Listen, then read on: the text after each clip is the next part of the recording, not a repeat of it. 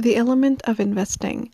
You know what a breakthrough that that I've learned from this book was it was basically that how investors or those who, buy stocks and all of that. You know how there's this fear where sometimes you just want to where you want to just sell everything. Why? Because let's say the coronavirus that's happening right now, and it's like the stocks are going up and down, mostly down, so people are scared and they're just like pulling out. And because of it, the stocks are even going down more and things like that. And and how all that fear causes everybody to act irrationally. And he explained that in a psychological way, more with the brain, and I loved it. He basically was saying that how our brain is all about, fight or flight, right? And the fact when you see everybody doing one thing, you want to be in that safe zone, and you're like, oh wow, everyone's getting out, I gotta get out too. You just go with the flow. And it's interesting because I recently heard Tony Robbins, he talked about that, where our brain is trained to think negatively. It's trained to always look at the negative aspect of things to save you.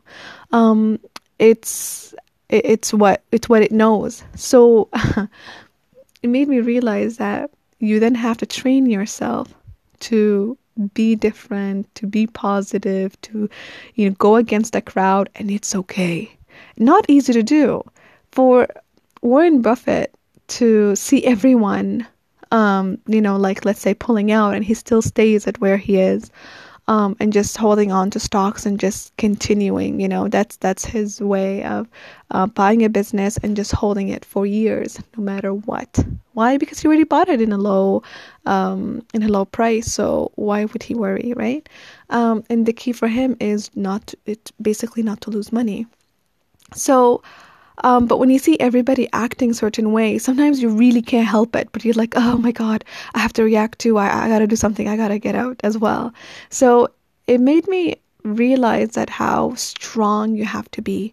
That, it's interesting, he talked about like even Warren Buffett, when he chose his team and started his own hedge fund, he didn't just choose people randomly. He had to know their personality.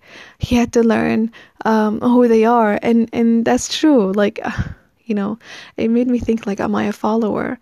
Or do I want to be in the safe side and just go with everybody, what everyone does? And it's interesting because when I was talking to my friend about it, she said to me, and we were sitting at the beach, just sitting on the bench.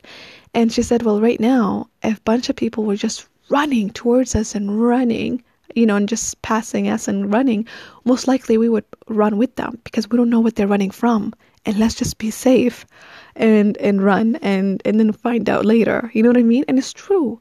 But he was basically talking, this author was basically talking about that, how it's important to stay focused, and to be confident in what you're doing, whatever you want to invest in or what your plan is, and just remind yourself in that. And I realized that's what's life as well, that no matter what comes in your way, so important to go back and say, okay, what's my goal? What was my plan? And just continue at it.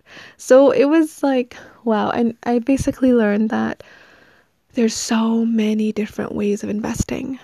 And at least, being Muslim, I now know that for sure rule one investing is like what I believe to be halal, what's easy to follow, and I could do it, but it requires control, to know a business, own it, and hold on to it, and hopefully it just works out.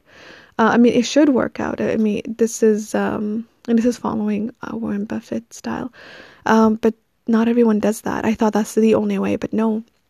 I'm realizing there's so many different ways of investing, and people could still be successful. But at least so far, from what I've been reading and learning so far, I like the rule one investing, and I'm gonna stick with that. Yeah.